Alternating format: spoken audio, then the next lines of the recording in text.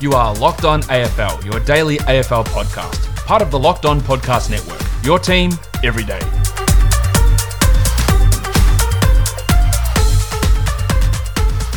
Welcome to Locked On AFL. I'm your host, Kane Pittman. Particularly with a pathetic effort from Pitt. I mean, it was the most disgraceful display I've ever seen from a big fella. And that's pretty hard on an individual, but he's going to have to live with that. And alongside me, as always, is Josh Lloyd. Lloyd is Lloyd to Lloyd. Kane, I've got a game for you. It's a segment we often do in the podcast. It's called This or That. Now, this quote, I want to know if it's about former Blues list manager Stephen Silvagni or if it's about you exiting the toilet at a pub. The quote is, he dropped a bomb on the joint. Which one is it? I believe that has something to do with Carlton. Very fascinating story out of the Blues. I guess yesterday was Stephen Silvagni and some weird stuff going on there. But I will say, I don't know if you caught this clip. It went pretty viral. Yes, I know exactly what you're going to say. Over the week or so. I can't exactly remember where it was in the US with the bomb threat at a supermarket or wherever it was. But no, it was just a guy announcing to the rest of the bathroom that he was about to do some serious damage in the cubicle he just entered. So a pretty humorous story there. Yeah, that was the motivation for this beginning to the show, because the guy told everyone to clear out the bathroom because he was fixing to blow it up, and yeah, they didn't press charges on his gastrointestinal issues. All right, let's talk footy though, because we've got some interesting stuff coming today. A guest popping up in the middle of the show as well. Let's cover off some news though. Lightning for the grand final, Kane. That's a new one. Oh, they could delay the start, right? Which I tell you what, I don't know if that's going to go too well for me. I'm not planning on doing... Well, actually, I'm planning on finishing work at about 3 o'clock on Saturday, and from that point on, a few beers and get ready for the granny. So if they delay it by an hour, I'm not sure how I'm going to go. I might not have the extra hour. It might be a little bit too much for me. I might get too fired up. You think you're just going to be just inconsolable with anxiety? I mean, potentially, yeah. I can't rule anything out. Let's see how it goes. Maybe there's a risk. Maybe it's a perfect night like last Saturday was up in Brisbane. But yeah, the Lightning obviously is a danger problem, and that's a concern if that game does have to be delayed or worse, even postponed during the game. But hey, they could always cut out the bullshit halftime entertainment that almost literally nobody wants to see. So if they're looking to save time, they can get it away that way. But yeah, just another weird thing to add on to this season: the first night grand final, the first grand final outside the MCG, and maybe the first grand final to be impacted by lightning strikes. But other news across the league: Kyle Hartigan is joining Brad Crouch and Rory Atkins at this point in leaving Adelaide. He is heading off to Hawthorn. Do we care at all about this move? Of course, Hawthorn's going to be without James Frawley and James Sicily, one retired and one injured for next season, so Hartigan can just slot into one of those roles, I'm guessing.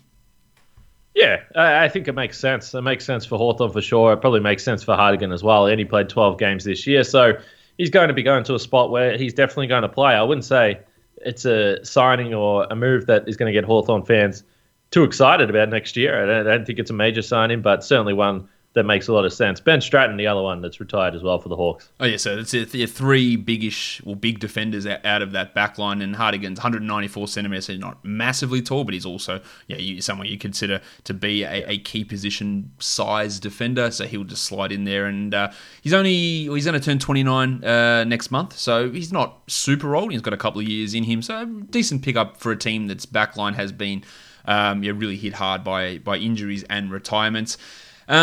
The bigger news, I guess, here with free agency, there's a report that was coming. I think it was Sam Edmund originally that had the report, and Tom Brown's jumped on, so that reduces the validity of it.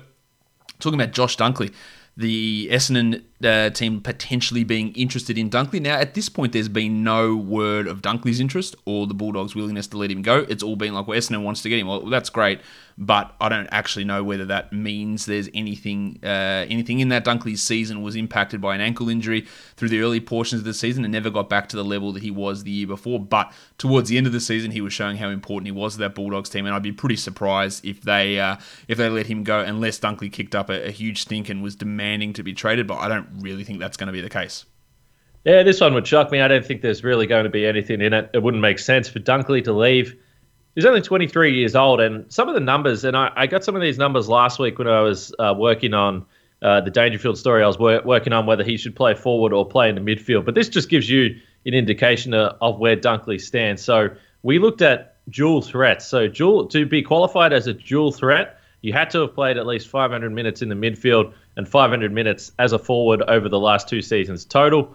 And then we split up the ranking points, the Champion Data ranking points per 100 minutes in that position. So Josh Dunkley ranked 21st among midfielders with 120 rating points. But when you look at Patrick Dangerfield, for instance, who ranks 5th, his ranking points are 125. So, with midfielders and the amount of midfielders there are, not a huge difference there. But we know he's a ball winner. He's a terrific midfielder. But Dunkley up forward is where it gets really interesting. Ranking points 107.7 as a forward per 100 minutes for Dunkley. That ranks him 3rd for forwards, which is kind of surprising. When I saw this table, it really stood out to me. For instance, Dustin Martin ranks 10th, Dangerfield ranks 9th, and Christian Petrarca ranks 63rd. So just to give you a reference point for some of the other players that rank as a forward for ranking points per game, Dunkley, underrated positive impact when he moves forward. So, yeah, this guy, even if they wanted to organise a trade, I just have no idea what Essendon would be able to do. I wouldn't imagine he'd be going anywhere. Well, considering that he missed 5 games this year, he finished 6th in total tackles inside 50. So that's why his ranking points are so high for a guy that gets the ball as much as he does.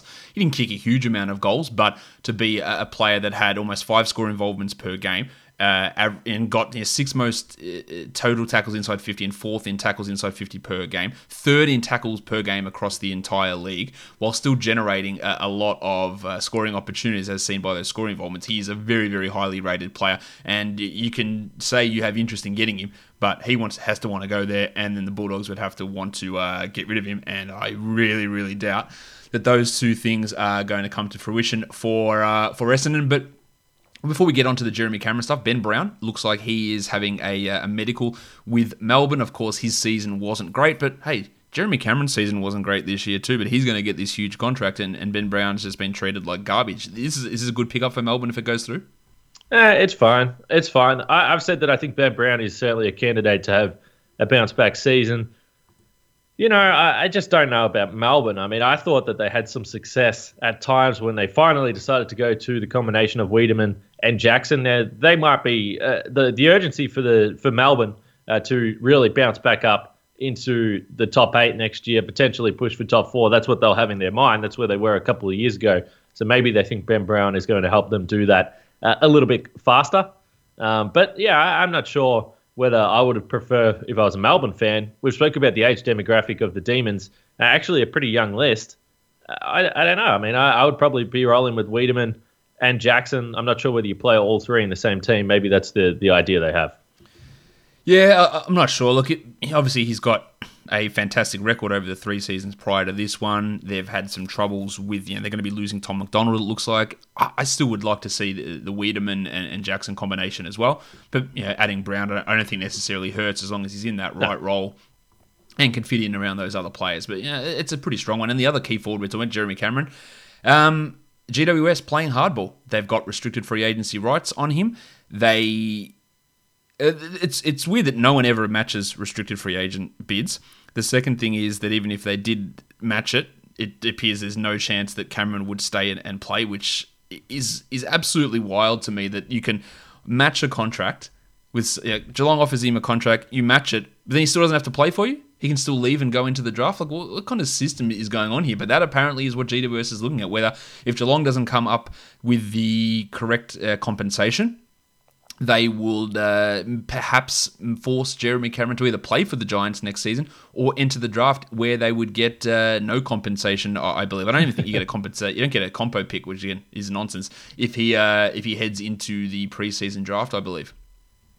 Yeah, so outside of the system, I was just a little bit concerned there. I thought you were about to veer off onto a very dangerous path. It's coming another day. I thought you were about to veer off into a very dangerous path there. But I just think it doesn't make a lot of sense for GWS to match this and then force him into the preseason draft. I mean, sure, they can send Geelong a big FU and someone else would potentially pick up Cameron. I mean, that's what would ultimately happen. Potentially a Collingwood or another team would slip in there, and really any team that was in the preseason draft would take him. We know in the past there's been this fear that, teams won't actually take him because they know he doesn't want to play there.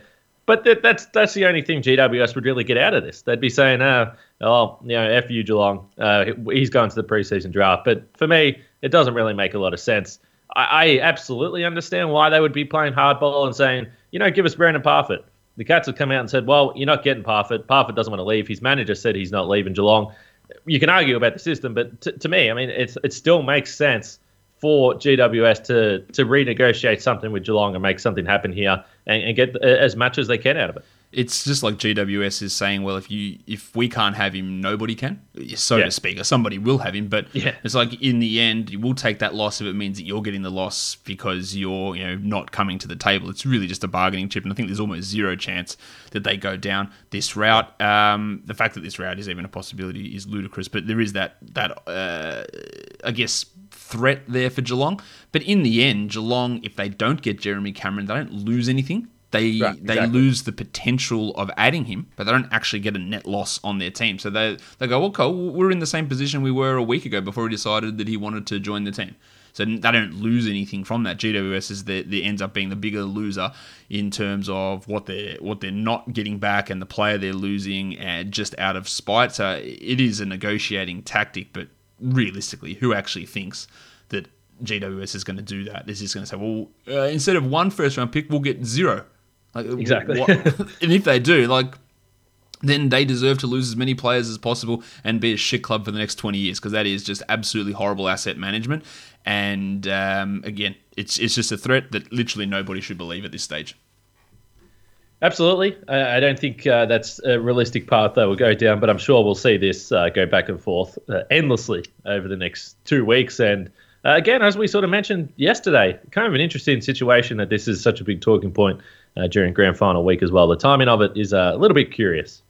Kane, speaking of the grand final, yesterday you were joined by Mark McGowan yesterday afternoon, have a bit of a chat about the grand final. So we'll cut to that now and enjoy this great conversation with Mark McGowan.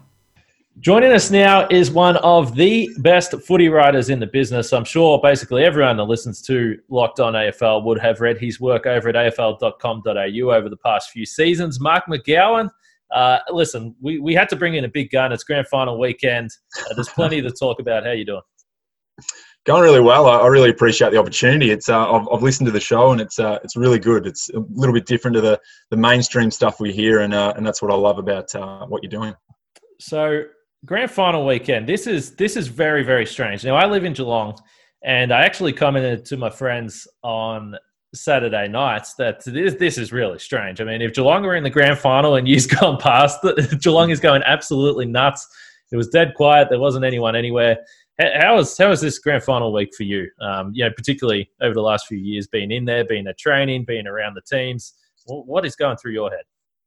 Oh, look, you just go back to what Damien Hardwick talked about in his post-match presser last week. I think it summed it up. The players were laughing about in the rooms right after the prelim.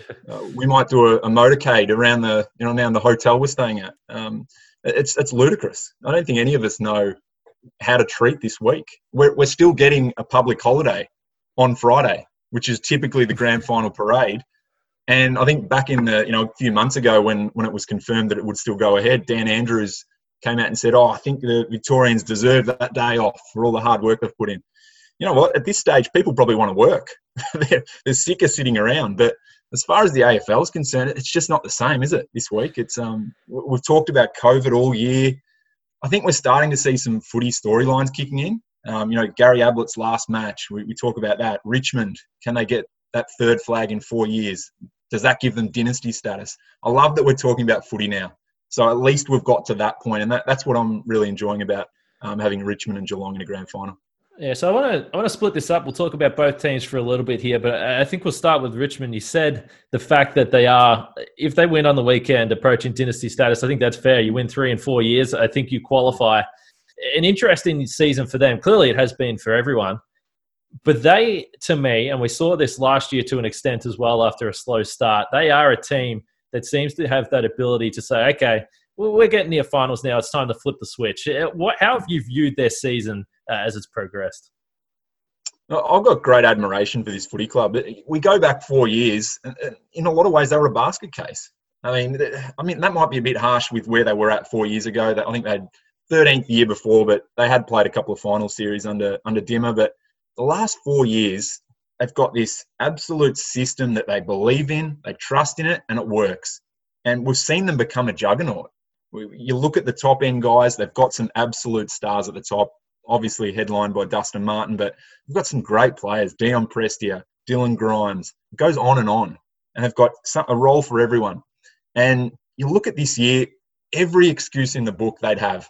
So many distractions. We go back to before they left Victoria. They didn't want to go. Richmond was the most vocal in not wanting to go. They left a couple of players back. Basher Hooley, Shane Edwards, they had pregnant partners. Fair enough that they stayed back, but they were always against it. So you thought, oh, here we go. This is the distraction. They won't be up for it this year. They went over there. They had a couple of breaches as well, the Brooke Cochin affair. Then not long ago now, we saw Sydney Stack and Callum Coleman-Jones getting in a fight outside a strip club.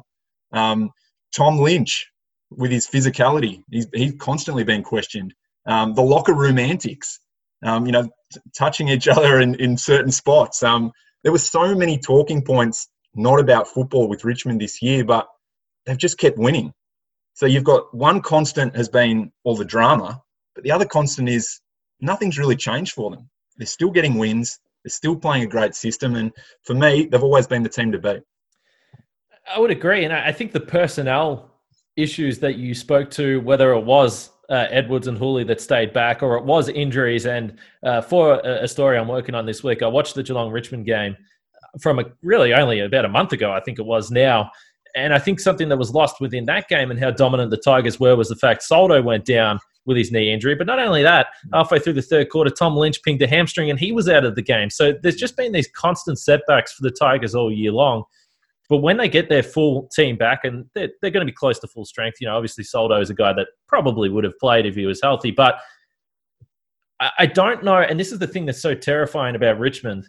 When you try and identify a way that a team plays, Richmond is terrifying because I don't actually really know how to even describe it or what it is. All season long, they've been beaten around the clearances. They don't really move the ball with any type of structure. It's just like, okay, we've got the ball now in the back half. Let's go. Let's move it forward. Let's get it in there. And I think that unpredictability is why they've been so difficult to beat, as well as basically they've got a team full of guys that seem to love playing on the big stage. Absolutely. This is still the number one forward half pressure team in the comp. They keep the ball in their forward half more than any other team. Ultimately, that's what every team wants. We won't constantly talk about territory battle, all these sorts of things. Richmond keeps the ball in their half more often than everyone else, which keeps giving them an opportunity. You've got guys like Revolt, you've got guys like Lynch up forward.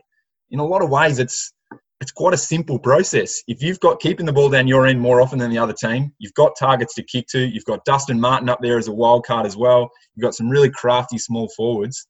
A lot of it can work that way. You touched on the clearances. Well, this is what makes them even more frightening. We go back to that Port Adelaide prelim. Yeah. The first half was same old. We're seeing the same old stuff. They're getting smashed around the clearances. Second half rolls around. It was something like 28-9. They won the clearances in the second half, something like that. It's just remarkable that they're able to turn a weakness into a strength in a half of footy in such a big game against a minor premier, a Port Adelaide side that have been so good for so long. This is what I just respect about this club so much. They've not only got their system, they've got their things they can do right, but if they need to do something a little bit different, they've also got that capability. They're just a tough team to beat, especially, as you said, on that big stage. As far as the Cats go, we talk about Richmond, and there is a level of expectation that they were going to be here.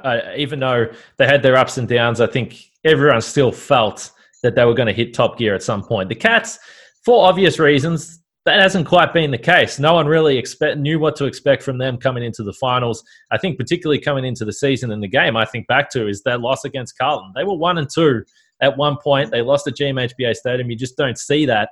And this was a Cats team that you would have had every reason to think, maybe this is the year. Maybe this is the year the Cats are going to drop off. But they went into the hub, and really since then, they've been able to hit top gear. Another great club. 14 of the past 16 years, I think, they've played finals. And I know Chris Scott has gone out of his way to say what happened a decade ago is so irrelevant, it doesn't matter. But you can't ignore that the same trends are here. They always find a way. They're just a club that can rebuild on the run. The news this week with Jeremy Cameron on his way, I mean, it's frightening for the rest of the competition on what's going to happen next year. But again, what Chris Scott does so well, he believes in the way he wants to play footy. They're very different teams. Geelong likes to possess the ball, very methodical in the way they move the ball forward. That's going to be fascinating to see how that works against, I guess, the helter-skelter way that Richmond likes to play. But again, they've got a guy in attack like a Tom Hawkins who's just been enormous this year. You go back to probably the first 5, 6, 7 rounds, not many key forwards were doing anything. Tom Hawkins bucked that trend early and has gone on with it, won his first Coleman medal. They've been able to create a lot of space for him in attack. And now they're introducing Patrick Dangerfield down there. You know, Dangerfield's not going in the middle too often now. He's playing mostly as a forward. So you've got him up there as well. Cam Guthrie's having a career best season. Sam Menegola, Brandon Parfitt. It goes on and on. They've got a really solid defence. A lot of boxes ticked. And again, similar to Richmond, there's not a lot of weaknesses. So I did mention I watched the game from about a month ago, just recently here, and you said the word space when it comes to the Geelong forward line. I think it's been a feature for the Cats. So I'm curious what you think. I mean, sometimes we talk about personnel coming back into a team. It was clearly a feature for Richmond last week against Port Adelaide. From this game early in the season, Richmond was still missing. Prestia was out of that team. Shane Edwards was out of that team. Asprey as well. For Geelong, they had Reece Stanley, Gary Ablett, Joel Selwood, Gary Rowan as well. So when you look at the forward line, clearly the function's going to be a little bit different. The big thing about that game, no space for the Cats. The intercept play of Richmond was completely suffocating, even though the Cats actually had I think they were plus 32 in disposals on that night. So they won the footy. They weren't able to do anything with it. Do you take anything out of that game from about a month ago? Look, again, I think and something that a lot of coaches have talked about this year, being such a unique set of circumstances, whether it's players out, players rested, coming off 4-day breaks, being away from home, I think we can toss a lot of it out. There's always something you can get from a game, no doubt. But you just reeled off a whole bunch of names. These sides are going to be completely different now. They're going to set up differently. They're going to be able to do different things. Prestia is so important to the way Richmond works. So important. And I mean, it also releases Martin to be able to play longer stints in attack. Reece Stanley is such an important player as well. I'm really interested to see how Geelong goes about getting space for Tom Hawkins this week. We've seen Nathan Broad come back in to the Tigers lineup. We've got such a tall but a versatile backline. Dylan Grimes, David Asprey, Noah Bolter, Broad coming in. They've got so many options, so many guys that can help clog up that space. And I think that's going to be really important for the way Geelong goes about it. If they're being really methodical, as we expect they're going to be, nothing's going to change in that regard. But if they suddenly start struggling to find space for Hawkins, struggling to kick a score because they're getting squeezed so much by the Tigers' defence, I think that could become a really key moment in Saturday night's grand final. How much concern would you have if you were the Cats looking at the weather report? Because, again, you use the word methodical, and as we've spoke about the Cats all year, it's been about ball control. They are a high possession team, a high marking team, high uncontested marking team. So if it's going to be wet, that is a particularly dangerous style of play to try and execute, not only in the grand final where you know the pressure is going to be ramped up to 100%, but against this Richmond team. They might have to, if it's a wet weather game, go completely against what they've done all season long. That has to be some level of concern. Oh, absolutely. I mean, you can't ignore it. You've also got to look at the fact that they are so skilled. Even in the wet, AFL footballers often can still hit targets and not have to go about things too differently. Geelong isn't going to toss out their game plan. It's just not going to happen. You don't do that in a grand final. That'd be a recipe for disaster. At the same time, you have to adapt to conditions. There's no doubt if it becomes really wet on Saturday night, they can't be stuffing around with the footy. They're going to have to, on occasion, get away from what they like to do and go a bit longer or take a few more risks. But because they love riding the boundary. There's no doubt the Cats love that. Riding the boundary, keeping it safe, playing really safe footy in that regard. They're going to have to do things a little bit differently if it's wet. But at the same time, I don't think anyone that's listening to this should expect them to do things completely differently.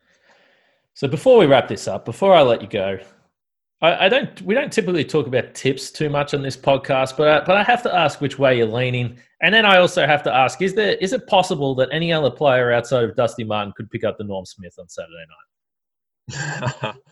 Oh mate, if you look at his record, it is actually ridiculous, and it's embarrassing for a lot of the other best players because it's always you hear the line that it's so hard to be consistently good in these big games. Well, for Dusty, it's not. When Richmond wins, he'll get his couple of goals, his 20 touches, and I think naturally the judges warm to Dusty and want to give it to him, and they love the storyline. If he wins a third Norm Smith medal, I should say, that just plants him as one of the greatest players of all time. But look, I think a Richmond win, it'd be a shock if he doesn't get it because you know he's going to have to play a big role. But we have seen other years where he's been perhaps fortunate, especially 2017, to get that honour. So who knows? Maybe a Prestia gets up and gets it done. But yeah, I think if Richmond wins, I think it's a pretty safe bet to go for Dusty. All right, mates. Well, listen, you're a Bucks fan as well, so we have a connection already. But I said it from the top, you're one of the best football writers in the country. I appreciate your work, mate. I've always loved reading your stuff and look forward to in the future. If you don't follow Mark on Twitter, first of all, it's a mistake, but you can follow him by Mark McGowan. That's Mark with a C, by the way. Mark, really appreciate you taking some time today. Thanks, Kane. Enjoyed the chat. Great stuff there with Mark. Kane had some interesting thoughts on the grand final. The thing about one of the things I really took from that was talking about how Richmond just was so anti the whole hub setup to begin with. Yeah, it's interesting. I mean, I know there were reports around the time that they first went in there that they were making all these crazy demands and they wanted this and they wanted that and they didn't seem too happy with the setup there. And then, of course, we know a couple of players didn't enter the hub for their own various reasons. So there's no doubt there's been some hiccups along the way for the Tigers. But I think, overall, what I took from the chat with Mark and really what the whole footy world, I think, feels towards not only Richmond but Geelong, just a lot of respect for these clubs, particularly, Richmond over the last 4 or 5 years, Geelong over the last probably 15. They're great clubs, and it doesn't surprise you that ultimately throughout the hiccups along the way, throughout the road bumps that they've had to endure, it probably isn't a huge surprise that these are two of the clubs that have been able to navigate this season better than some others. All right, Kane, what day is it? It's Thursday. We'll be back tomorrow with more talk on the AFL Grand Final. Man, I lost my days completely there. We'll be back tomorrow, more talk on the AFL Grand Final. Richmond, Geelong, the big one, is just a couple of days away. Don't forget to join us by subscribing Apple Podcasts, Google Podcasts, Stitcher, and on Spotify. Kane, great work again. Yep, can't wait for tomorrow. Last show before the Grand Final, and I believe it might be show 100, Josh. It will be show 100 tomorrow, so looking forward to that one, guys. Today, on show 99, I'm going to leave you with a shout-out to Greg Deere.